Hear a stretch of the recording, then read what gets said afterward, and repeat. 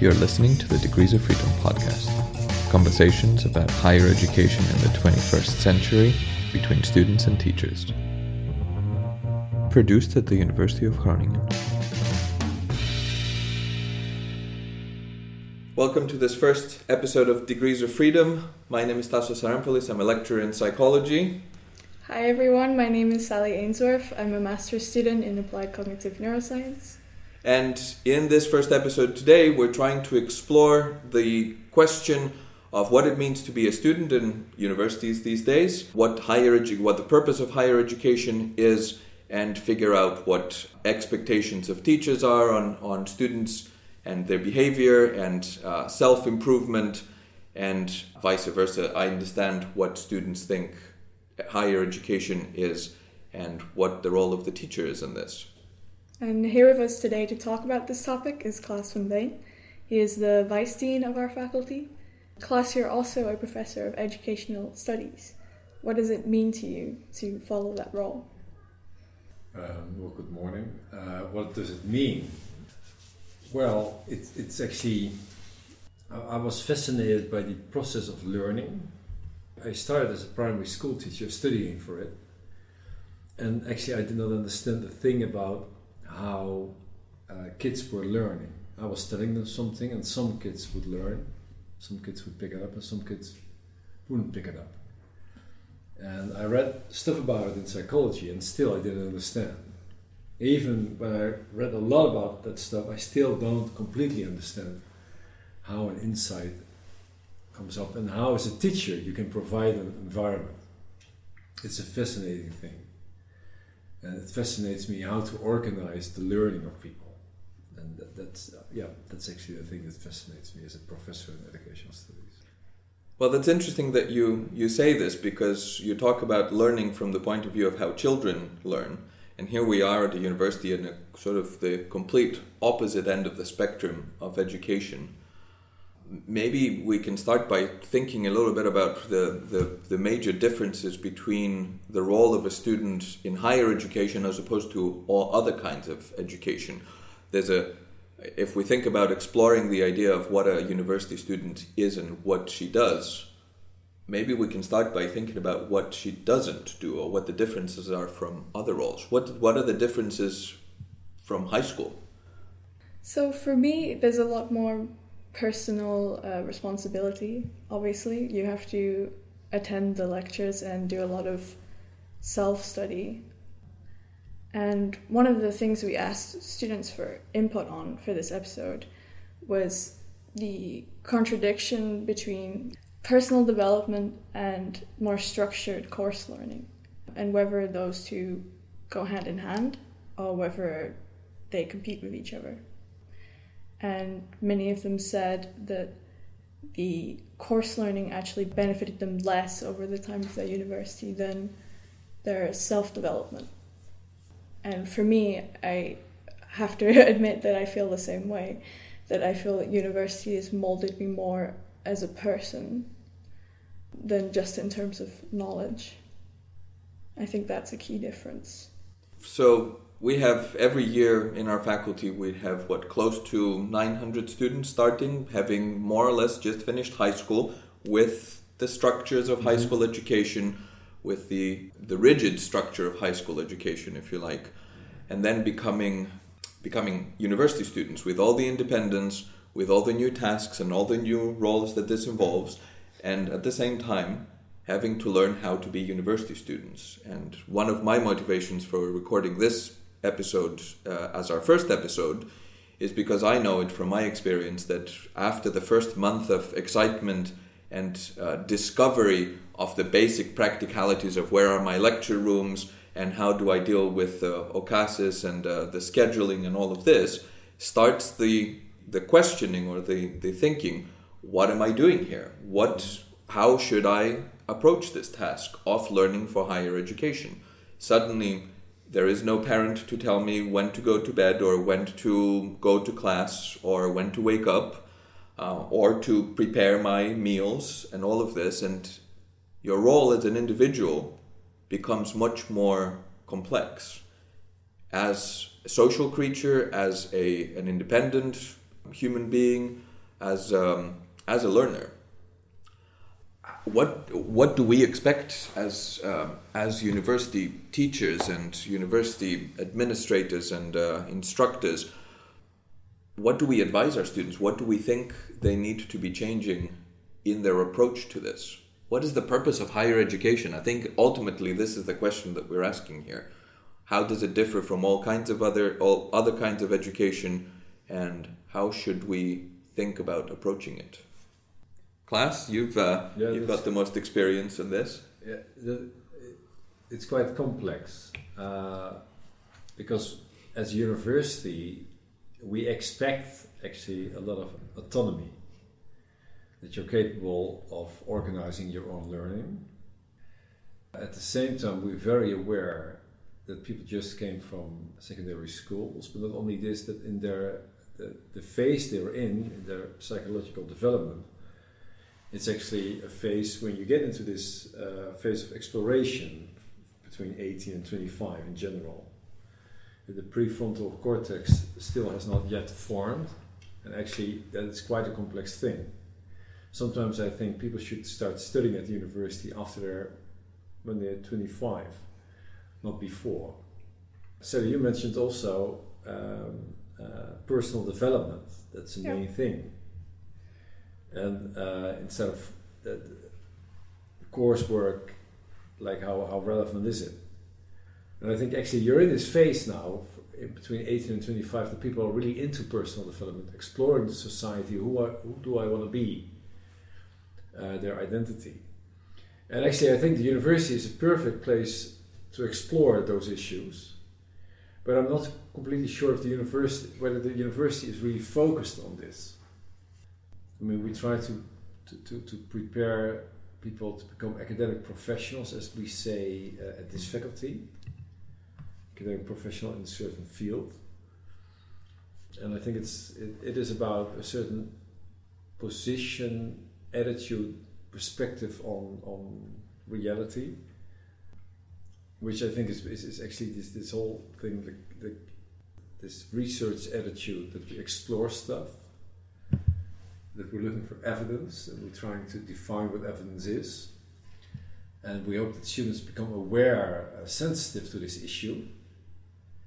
Actually, that we all the time we work with conclusions that we try to undermine, so to say. Like Popper said, it's all working assumptions. We keep them till we prove they're wrong. And that's a different attitude, a different perspective on knowledge and reality itself.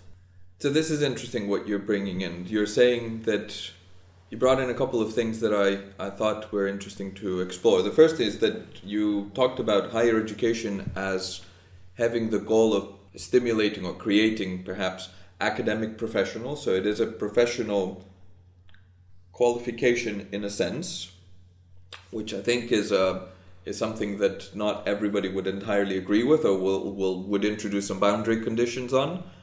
And you also talked about the fact that the thing that distinguishes university education is an approach to problems, or an approach to the world, an open-minded but also critical attitude towards solving problems and understanding how the world works with evidence and the evaluation of evidence. Is this how our education is structured? Is this how you've experienced it, Sally, too? To an extent. I feel like most of the times that I've experienced that have been during opportunities that I had to volunteer myself for and put myself out for. But in the base course, I wouldn't say so, no. I feel like, again, it is the difference between embracing opportunities that you get to develop yourself and to approach topics that are more world aware, and just sitting back and listening to lectures, following the course, doing the exam, and rinse and repeat. So I'll mirror exactly the same experience from the side of the teacher, and I think this goes hand in hand with what you said earlier, Sally, about the tension between self-education and self-development and the structural part of education that we have. And I'm reminded of a quote that I think I've shared with both of you already at some point by Isaac Asimov, who said that self-education is really the only kind of education. And to me, it also rings true that we need some kind of structure, and we create this structure in our university curricula in which through which, I suppose, we expect students to travel and to find their path. But the reality is, and this is, I think, the core of this episode, that what we expect of students, or what we think students should be doing, is to be independent, autonomous, as you said, class, individuals with their own goals and their own breadth of interests that they need to explore and to create essentially that self-development on their own. Is that something that we agree on, or is there? Well, it sounds very ideal.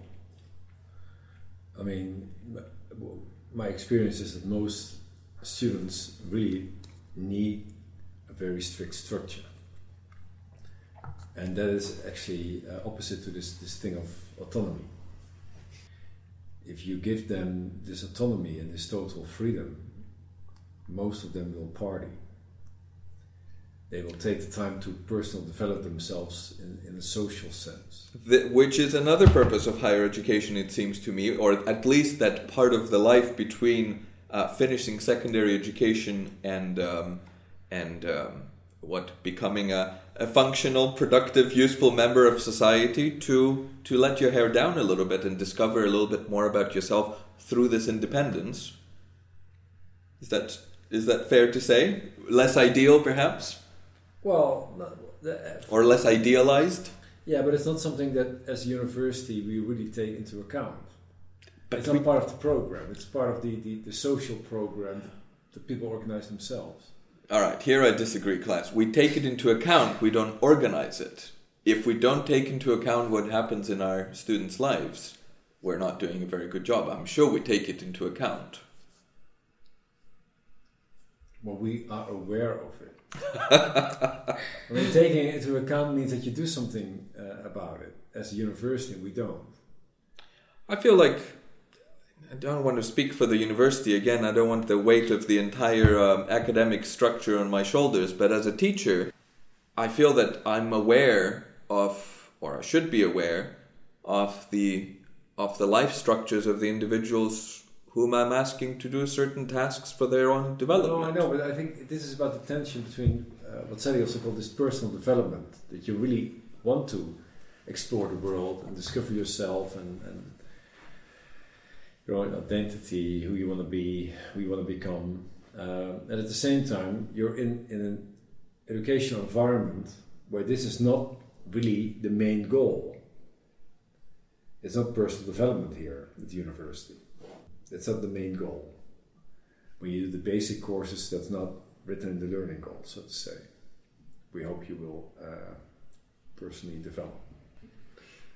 But that, I think it's a tension, because it's in the you're in the phase that you are, and actually the university provides you a lot of perspectives on life that can help you to develop yourself.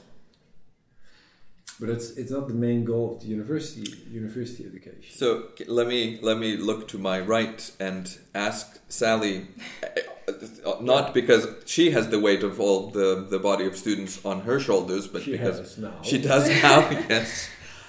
Is this the goal of an 18, 19, 20-year-old student who's going to university? The academic, what do we say? Academic professionalism? Is that, do you think, the main aim that these individuals have?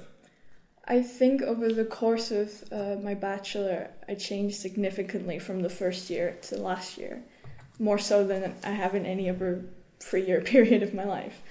So, as a class was saying before, I do think in the first year I really appreciated the structure, because you are dealing with so many new things, and not just with a new type of classes, but with learning home skills that you've never had to use before and things like that. So in that sense, I was less worried about self-development in the first year. I didn't want as much autonomy. But I think by third year I was actually quite wishing that I had more options, more autonomy, and ways to branch out more. Because even with doing extracurricular stuff, there's always competition with other students. I mean, I was part of a very oversubscribed course, so that didn't help. But I think there needs to be some sort of transition period rather than throwing everyone in the deep end when they first start. So I guess what you're also saying is that in some ways in higher education we do in a way take into account the personal development of the individuals, perhaps not their social development per se, but I feel like a lot more today than at least in my days and perhaps your days too, class. The university is much more conscious about offering students opportunities to develop themselves. We just spending a few minutes looking yesterday, just in our faculty, we have coaching platform now, we have all the academic advisors at the university level, we have a well-being portal. All of these things are related to our care or understanding that a student isn't a disembodied creature with a floating brain. They have aspirations, they have hopes, they have fears, they have all their... True, but at the same time, what I see when I compare, I was at the university in the early 90s, and now you're supposed to finish your bachelor within 3 years, 1 year of master, and then it's over. There's a huge concern about the employability. Do I get a job? Am I prepared enough for the labor market? Which I think actually, because also the notion of academic professional, I mean, you already raised that issue. I would really emphasize the word academic instead of professional, because I actually I still think the old ideal of the university is that you get educated in a general sense and you're not prepared for a job. It's not a vocational training institute or something. But more and more it is. Are you happy with that? No. I'm not happy with that either. Not at all. But there's the students are somehow socialized to they worry about it. Am I prepared enough for the labor market? That's the dominant flavor of our society at the moment. It's not... and at the same time you see that already for the last 20 years the educational policy is focused on actually saving money when it comes to higher education. So everything has to be efficient. And also you have to study in an efficient way, otherwise you get a lot of debts. And that to me is in contrast to the free space that university really was, where you can really develop yourself and delve into this ocean of knowledge. Which I thought you were referring to this a little, like there's not that much autonomy in that sense that you can pick whatever you want to pick because there's time limits. Yeah. Yeah, it's a tricky, as you said, in a 3-year bachelor, time flies. By the time you start figuring out the mechanics of being a university student, just the simple structures of the semester or the block system that we have here in Groningen, to understanding the expectations of your teachers about what will be assessed and what you're expected to do. And perhaps maybe we can talk about this. I know in my discussions with you, Sally, in the past, there's a contrast between what a teacher thinks they communicate about their expectations and what students actually understand about what the expectations are. On the one hand, we teachers feel like we're holding too many hands all the time and telling people exactly what they ought to be doing. And I'm willing to put good money on the reality that students probably feel uncertain more than certain. Mm-hmm. Yeah, again, I think it goes back to the transition from high school, because you're so used to being told exactly what to do and what to learn and for when. And when you come to university, you're just given a book and some lectures, and you have to figure out a lot by yourself. But if you just read the book and listen to the lectures, you're not going to pick up skills that you will actually use in the future and remember.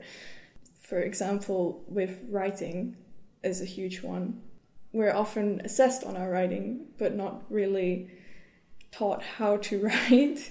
I mean, it's not something you can teach that easily. You have to practice it and do it over and over again. And because students don't have to do that, they often just don't. And that's, again, one of those things where putting in the time for self-development makes a huge difference between just following the course. But students often see it the other way around, where they think that, well, they're not telling me how to do this, so it's their fault, which I can understand in some courses, but there are situations where you do have to put more time into it than you necessarily need to pass an exam or to move on to the next course, if you want to have a skill that you can actually use in the future. So is this a problem of the university or of the student? I mean, who's responsible? What's the difference? Yeah. Now, are you actually saying, as a university, you should make us more autonomous, or give us more structure? I think it's more about communication of expectations, and I think acknowledgement of the transition between high school and university, perhaps leaving the autonomy for later on in the studies. Okay, let me give you a concrete example. I was thinking of a couple of years ago. I was talking to students of the faculty council, and they were very focused on that. Their point was all lectures should be recorded, so afterwards we could have another look at the lecture. And I said, to provoke them, I said, I actually don't know why you're going to the lectures. If you just stay home and study the books and make the exams. And then they all started to laugh. I said, what's the joke? He said, well, you said reading the books. I said, what's the joke? He said, we don't read books. We have the abstracts. Yeah, the summaries. The summaries. The notes. With those notes, we can actually pass most exams. Hey, you brought in the topic of efficiency just 5 minutes ago. This is an efficient way to get to be a successful student, which for a lot of people is to pass the exams with good grades. And I thought this is not. I mean, I was not laughing. They noticed that I was not laughing. I said, I don't like it. Well, and I said to some teachers, we have to think about how you can organize that they will read the books, that they are challenged to read the books, because there's a value in reading the books instead of the summaries. So what should we do? For me personally, I always felt more motivated to read the book when there was weekly quizzes or some sort of interactive element, so that I could keep up week per week. Whereas if it's just up to you, I found it much easier to keep letting a little bit slide, and then you get further and further behind. And then you're 2 weeks from the exam and you're like, well, it's much easier to read a summary at that point. So it seems that you're asking for more structure. Well, it is this tension that we brought at the beginning, the tension between independence and structure. But independence without purpose is not independence, it's chaos. So structure is what brings in, I suppose, unless we explicitly discuss the purpose of whatever it is that we're doing in these 3 years, in these hundreds and hundreds of hours of activities, and make it a mutual understanding, a real understanding, not just a point that we kind of agree that it's ethereal but not real. Unless we really agree on those things and embody these in our behaviors, then we need the structure in which to reinforce the right kind of behaviors for the right kind of purposes. And if, again, we go back to what you said earlier, to build academic professionals, or to develop academic professionals, the academic being, as you said, the important part, which is a way of thinking, it's an attitude to approaching knowledge and approaching the task of learning and developing, then I don't know that it's fair for us, or fair, it's reasonable for us to think that we don't need to address this in a structural way during the first year, the first half a year of higher education. And I dare say that I've never been in a university where I felt completely satisfied that we do this well. This isn't a commentary on what we do here, certainly not. No, but I think that is really a point, that we somehow expected autonomy. That's where we were starting. As a university, you somehow... I think most teachers actually expect students to understand or quickly learn what is required to be successful here. So, all right, this is a good and important section. I think a lot of the students who are listening to this podcast will be interested in what the expectations are. What do we understand as the, I'm doing air quotation marks, the successful student? We had some students who have graduated recently tell us what they understand as the successful student, right? So we had some interesting input from Ligia, who defined a successful student by 3 different points. First, self-awareness, in particular knowledge of oneself and one's limits. Second, routine, which she said is good for mental health and brings balance to your life. And also teaches you to have more discipline and control over what you do. And thirdly, good grades. Routines? Yes. What does it really mean? I think she meant by this having a study routine. So planning what you're going to do and when. Time management skills. Yeah. Study habits. That sort of thing. It reminds me of this Canadian psychologist who's very famous right now, Peterson or something. Jordan Peterson. Who has his rules, and one of the rules is when you wake up, make up your bed. Because he already accomplished something that day. Yeah, one can take structures to interesting places. But so I remember reading this answer too and finding it very interesting. Is that a common theme, or are there other common themes in the answers about what a successful student is? There was some disagreement about the good grades part. For example, Miriam said that it's not about good grades, it's about having a deep interest, enjoyment, and commitment to their study subject. So being able to identify with what you do. Is that what most students think? Do most students think that it's not about the grades? Do we, in the end, think it's not about the grades? In a way, I think we talk about grades as not being the important part, and indeed, I would mirror this from the side of teachers, that our expectations are that what we care more about isn't absolute performance in an exam or in an assignment, but a certain commitment to learning, a commitment to being interested in asking the right kind of questions and exploring the answers to these questions, but at the same time, when it comes to getting into a master's program or another program, grades are important. Yeah, but I don't like them. Because what I hear in that answer is actually... I mean, there's a lot of research about what is learning exactly and what gives the most satisfaction. And one of the answers to that is that when you create something new which was not there before, that's one of the most satisfactory things to do.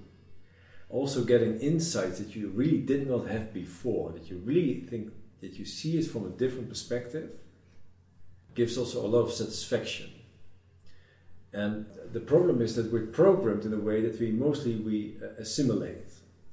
That most of the knowledge we get is something that we actually say, well, I actually already knew this. And if university does that to you, then they do a wrong job. Actually, they have to let you accommodate that you actually think, this is really new. I didn't know. Because most people actually don't understand a thing. And they think they understand the world, but they're fooled by randomness, so to say. And if you really start to understand what the real thing is, I think that gives a lot. That's actually what I hear in that answer.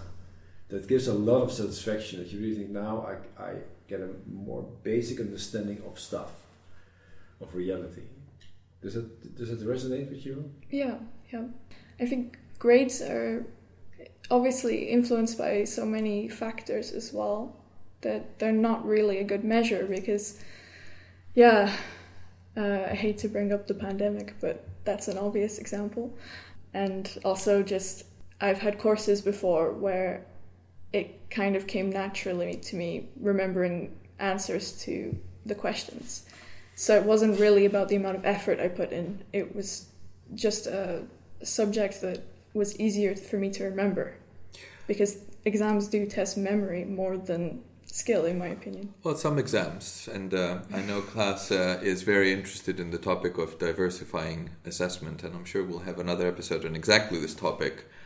But maybe we can think of grades as an imperfect way to evaluate whether we've all done our primary job correctly, which is to help students develop, help students learn these attitudinal skills, these facts, these bits of knowledge, all these milestones in their own personal development and academic development. I've always found it interesting as an educator that I have a dual role. One is to stimulate development, and the other one is to assess whether it happened. And those are slightly in tension with one another too. Yeah.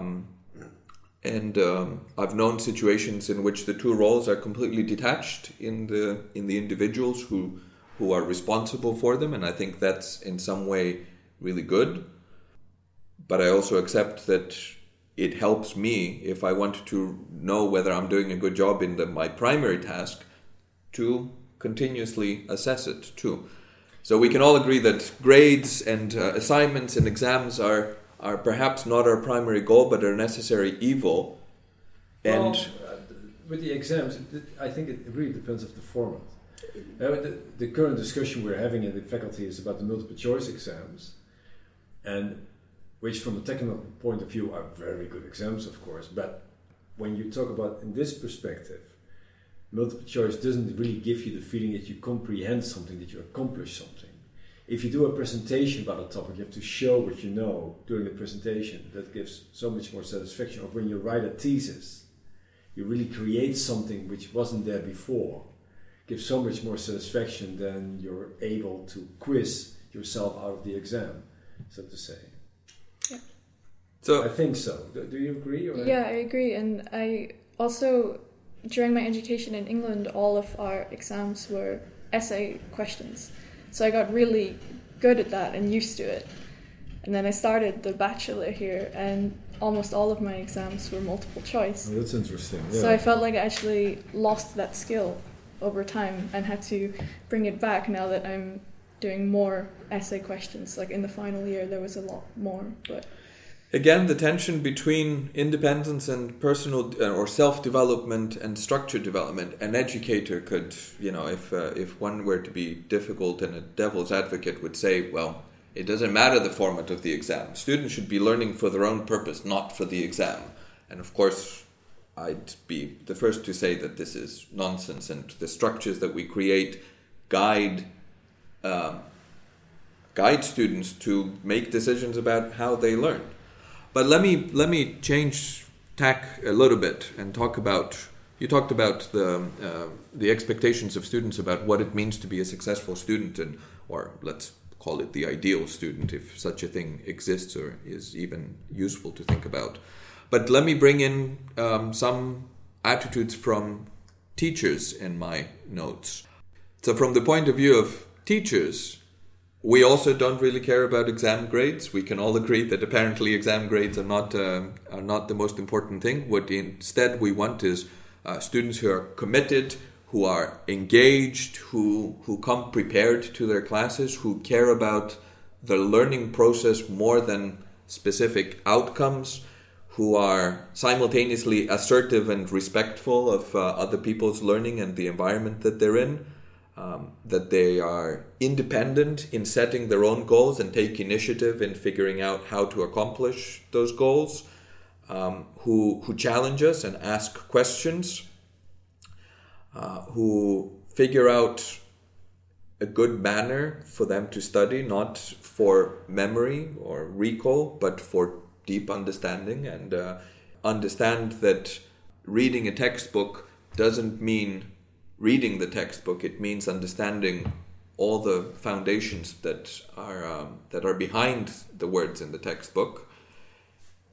And these are the attitudes that teachers have, which I also understand to be completely unfair and unrealistic, or idealized, let's say. Well, I think it's actually something that is a challenge to them, because they are the ones responsible for organizing students' learning.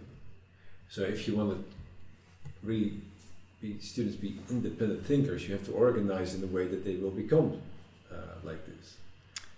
Certainly. And on the other side of my equation, my balancing equation, where my priority is to do this, I also have to figure out how to do this within a very limited amount of time, with efficiency in mind, and making sure that my students graduate in those 3 years. Exactly. And with a lot of students, like at psychology, where multiple choice often is an answer to these issues. Like, we have too many students, so essay questions are hard to grade with 400 students. But still, you get the learning you organize for. I mean, I understand your story. Like, if you have a lot of essay questions, then you start to think like this, you start to work like this. If you have a lot of multiple choice exams, you learn in a different way. I think as a university, we are responsible for how students learn. We expect them to be independent and autonomous, but we have to organize that you can be like this. I don't expect students, when they come from secondary schools, especially when they're 18, to be already ready for university. We have to make them ready. And I think as a university, we can do a better job in this. I like what you say about all of this. I agree. I would also like to add to this that I think, rather than considering making them ready for university or all of this, I think being reflective on the experience. I think you're only ready for university a few years after you finish university. And I think your understanding of what it means to be a university student, or your understanding of what it means to be engaged in a particular task, should and does continually mature. And this is why I think you will see that a lot of students who return to higher education at a later stage in their life have a very different approach to it. Not because they are worldly individuals with great wisdom, but because they have had the benefit of self-reflection and an understanding of what their goal and the task is. And rather than, the way I like approaching pretty much anything, and I think also higher education, is rather than thinking about the goals, think about the experience. Thinking that the process of going through the experience is the goal in itself. But I know that experience. Like, after I finished my thesis, I thought, like, if I had to do it again, it would be so much better. After I did my PhD defense, I thought, if I have to do it again, I would do it so much better. But maybe that experience can be built in the program. But isn't it? If you had this, doesn't it mean it was built into the program? No. Like, after 1 year of study, I think it would be very good after the first year to have this, like, a week or something, that together you're going to reflect on study approaches. Like, what is really expected? What did I do well this last year? What did I do? I mean, I don't think you were challenged to do so. Maybe you did. I don't know. We have a lot of self-reflection reports, they're called in psychology. But I just... Doesn't make you happy, does it? No. I don't think it makes anybody happy in the end. So then what's the value of it? I honestly didn't see much value in it because it felt forced. I think that's the trick. Yeah, but then still it can be forced that the questions are really good. What were the kind of questions you were asked to reflect on? I can't remember now, but they were not very stimulating. And then I remember that multiple times we'd have to write the same essay, just at different points. If we had a course that lasted the whole year, you'd do a self-reflection report after the first semester and then after the second semester. And it would be very similar questions, and you just have to compare your answers from the first with the second. But it was so formulaic that it didn't feel really real. not very thought-provoking. So if the questions would be more thought-provoking, then probably it would work. I think it would be useful to maybe come up with the questions in class as like a discussion, because I think when we have a conversation like this, much more ideas are generated and people start thinking more. If you're just given a list of questions at the start of an essay that you don't discuss with anyone, I don't think you contemplate it as much. All right, let me jump in and give the teacher's point of view here, because let's go back to the whole self-development thing and the whole structure thing. Here's an opportunity to self-reflect and take... So the teacher's job is to create meaningful opportunities for self-reflection for the students. And I think we get to our teacher's attitude is that here's the chance. We give you time, we give you space in your program to sit down and, does this question not fit you perfectly? Reformulate it. There's independence in that. I don't think any teacher would tell you, well, you didn't answer the specific question. Self-reflection is open. And I love this kind of tension I love the idea that here we are, 3 individuals representing various layers or perspectives of university life. And I think we are in pretty good agreement about what we're all doing here and our common goals and our empathy towards the challenges for each other's goals. And yet in practice, often this kind of fails. We, teachers, are exasperated when this independence and this autonomy in our students isn't shown. Students justifiably get exasperated when the assignments that their teachers give them are formulaic and not genuine. And yet I would say that we're all pretty happy with one another. I think we're all in agreement that our goals are common. Where does this all break down? Class, you seem like you should know the answer. No, well, I was puzzled by this self-reflection report you have to write.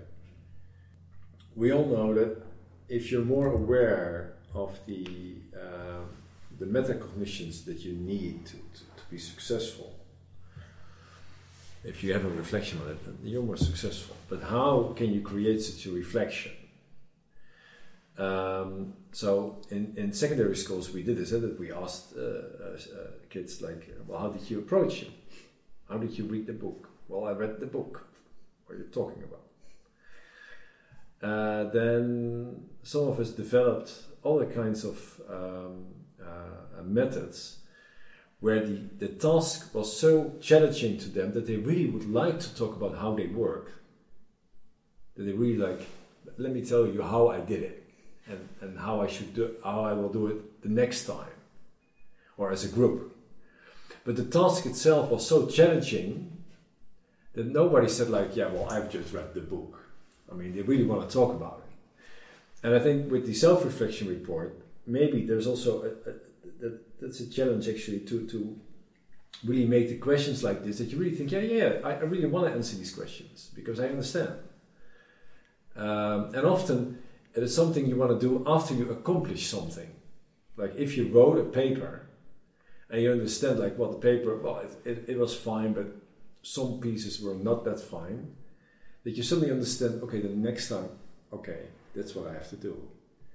So that would be a challenge for us, I think, to formulate the right questions that you really think like, no, this is not like the last year, like I wrote these answers, then I can actually copy paste them. I don't care, I just do this because I have to do it. Because I think if you have that feeling, then we fail. But it's also a matter of what the value of these questions or these moments are. And if the value is simply somebody will evaluate these answers and I want to make sure that they're evaluated in the manner in which they are acceptable, then all questions are going to be formulaic because you're going to try to apply a formula of assessment on them. But perhaps if we think about, so how I would advise my students, how I would advise my child to do something like this is to figure out the value of this activity for themselves. Just like they need to figure out the value of a course and a textbook, of an activity for themselves and not just for the exam and the assessment. They need to figure out for themselves whether this is a meaningful task for them at that particular moment, and try to reach that goal, perhaps independently. And speaking of giving advice, and as we're approaching the end of this first episode, let's think about what kind of advice we would give all of these new students who have just started, who have just figured out where their lectures are and where their books are. And let's think about what we would tell them about how to be happy and fulfilled in their studies. Sally? I think for me, the biggest thing was realizing that going to university and just going through the motions is not enough to prepare you not just for your professional life, but for your future life in general. And that you should pay close attention to anything you want to improve about yourself. Figure out what you want to do later in life and think about the kind of skills you would need in that environment and apply yourself and think about how you can hone those skills already outside of the course material. Class, do you have any other suggestions? No, I really liked your advice. I did not expect that advice. A while ago I was asked to talk to new students who were selected to be, they were very talented students, they were in this Socrates program. And I was asked, like, what would you advise us how to approach? And I said, well, one of the things, my first advice is disconnect your phone. Stop playing games on your phone or back home on your TV, computer. Games are... throw the TV out of the window. Read books, read journals, read The Economist, read the New York Review of Books, read stuff. There are a lot of intellectual discussions out there that are very interesting. There's a lot of books that you can read about general topics, about how we came to life, how stuff is organized. Travel, put yourself in other contexts. I mean, it's really, even when you come to the computer, I mean, with the internet, there is so much knowledge there, but often we don't pick it up. We don't. And I think challenge, I mean, also like challenge your teachers. Your teachers, most of your teachers are researchers who are at the edge of new stuff. Ask them about it. Read their stuff and ask them, like, what's the real question here? What's your real problem? Because then you really challenge the teacher and you get the real answers. Because I often see that students are too passive when they're listening to the teachers. Challenge those teachers, because this is the fun part of it, being at the university, meeting the teachers, especially when you can really meet them again. Yeah, that's something I would say. Tassos? I think my advice in all of these is it's the advice that I give almost to every task in life, and that is to figure out for yourself what it means to you, not care about what it means to other people. Take the structures that are available to you, but don't be a servant of these structures. Understand what is important to you, how it leads to your own development and your own goals. Certainly all of the things that you've said are wonderful. Have broad interests. Don't approach the tasks from narrow points of view and all of this. And learn how to cook. It's the most important life skill you're going to be with for the rest of your life. Well, eat healthy, live healthy. Life is short. Thank you for being here with us today. Yes, thank you very much. Well, thank you for inviting me. It was a real pleasure, and I think this conversation could go on for hours. I'm not sure if the listeners agree. Well, I hope to hear from the listeners to tell us what they think the purpose of higher education is, what the characteristics of the ideal student are, and whether we do this well in our programs. Thank you. Thank you. Thank you. This podcast was a production of the University of Groningen.